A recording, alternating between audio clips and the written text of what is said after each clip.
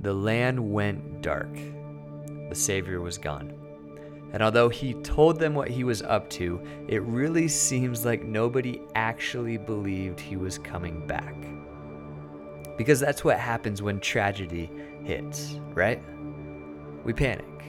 We stop believing the good news and revert back to our former selves. But Saturday is one of the most important days of Holy Week. It's when we have an opportunity to decide that instead of running away from the heartache, we are going to run straight through it. Welcome to Season 5 of Stories in Scripture, a podcast dedicated to telling the big story of the Bible one piece at a time. This season, we are following Jesus, day by day, as he journeys to the cross. No matter what time of year you are listening, this season is an invitation to slow down and remember the greatest act of love of all time. This is Holy Week.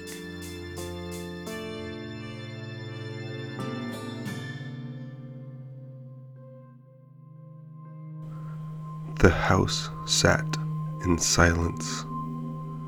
No one could find breath to utter a single sound.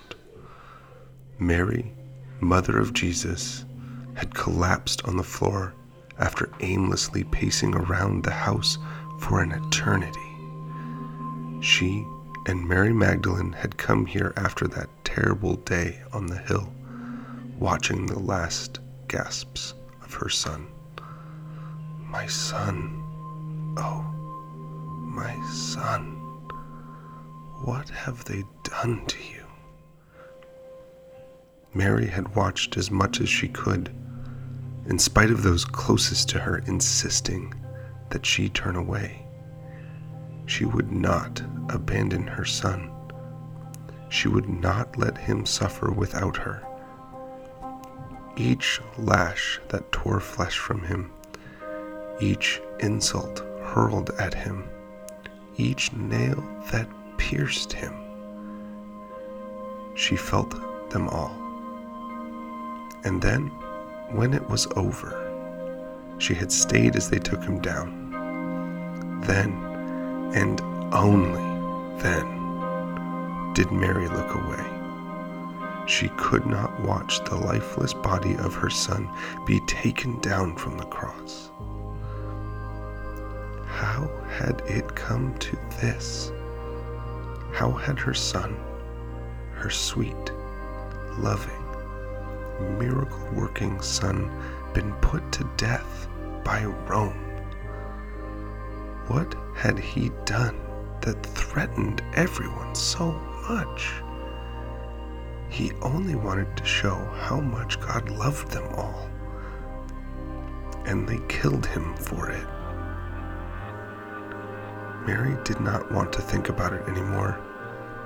She didn't want to think about anything anymore. Anger seethed inside her. She closed her eyes against the fire of rage that almost overtook her. When she opened her eyes, she looked around the house. She couldn't remember the house ever being so dark. The darkness had a presence to it, a living malice that shrouded the world. It made each corner dangerous and wild. Mary could feel the anguish swell again, but there were no more tears to be shed. She and Mary Magdalene had wept. Now they sat in the ache and pulsating pain that followed the last tear, when the body still has grief to share, and so contracts around the sorrow deep within. So Mary turned inward.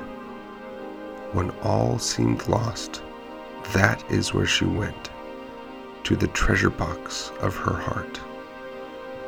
For so many years she had trusted God. Despite everything, she knew that is what she must do tonight.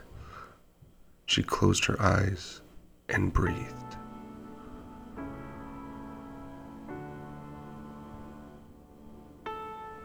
The silence around shifted. A presence was still there, but it no longer oppressed the house. She could sense a warmth within the night, a small flicker of comfort in the middle of ruin. The silence grew. The world inhaled and exhaled with her. It was within the silence that Mary learned it was not her enemy. Mary looked around her.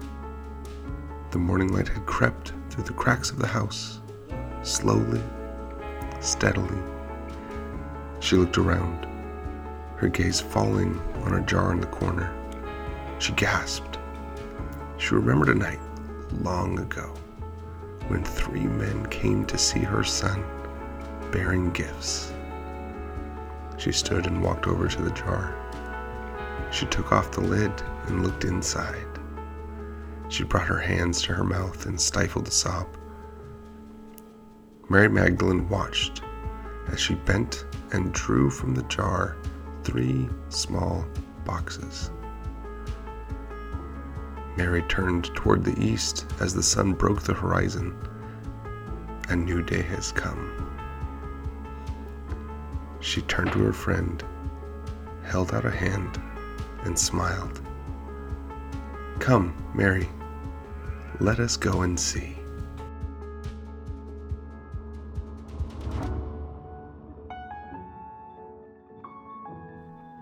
Here's a question. Why did it take Jesus 3 days to defeat the grave? He goes to the cross on Friday and isn't back until Sunday morning. So what about Saturday? Every year we have a Good Friday service and an Easter Sunday service, but there was a whole other day, Saturday. Have you ever thought about why? I mean, it's not like the Father came to the Son and said, "Listen, you're going to the cross on Friday. Do you think you could go ahead and defeat sin and death in 2 days?" And then Jesus says, "I don't know, Dad, 2 days may be pushing it. Do you mind if I get a 3rd day? Like, I'll make sure I'm finished first thing in the morning. Before the Marys even get to the tomb, I'll be back." Of course, that's a ridiculous thought. He's God. Can we just remind ourselves for a second that most of the time when God does things, it's not for him, it's for us. He's trying to show us something. So what if Jesus is showing us that there is something sacred to the stillness of Saturday? By the way, we see this pattern all throughout Scripture. New life always seems to come on day 3. So in Genesis 1, it's the 3rd day that vegetation and life appear. In Hosea 6, the prophet calls Israel to return to God by saying, "For God will raise us up on the 3rd day." And Jonah is in the giant fish for 3 days before he receives new life. And Jesus said, "Tear down this temple and I will rebuild it in 3 days." Remember, when you see a pattern in Scripture, pay attention to it.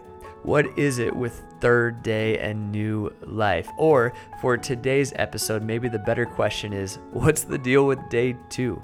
Why does there always seem to be a missing day? A day of silence between death and resurrection? Why Sunday and not Saturday? Well, I wonder if some of us need to hear this year, this Holy Week, that God is giving us an invitation. We have an invitation from the Creator of the universe himself to slow down and sit in Saturday. Thursday night was terrifying. Friday was brutal. Sunday will be a celebration, but don't forget about Saturday. Saturday was just really sad. And we live in a world that loves to rush past all the sad stuff and just head straight to the party. For me personally, one of the things I'm not great at, and one of the things I'm trying to get better at, is sitting in Saturday, so to speak. So when something difficult happens, I'm not good at letting myself feel the pain.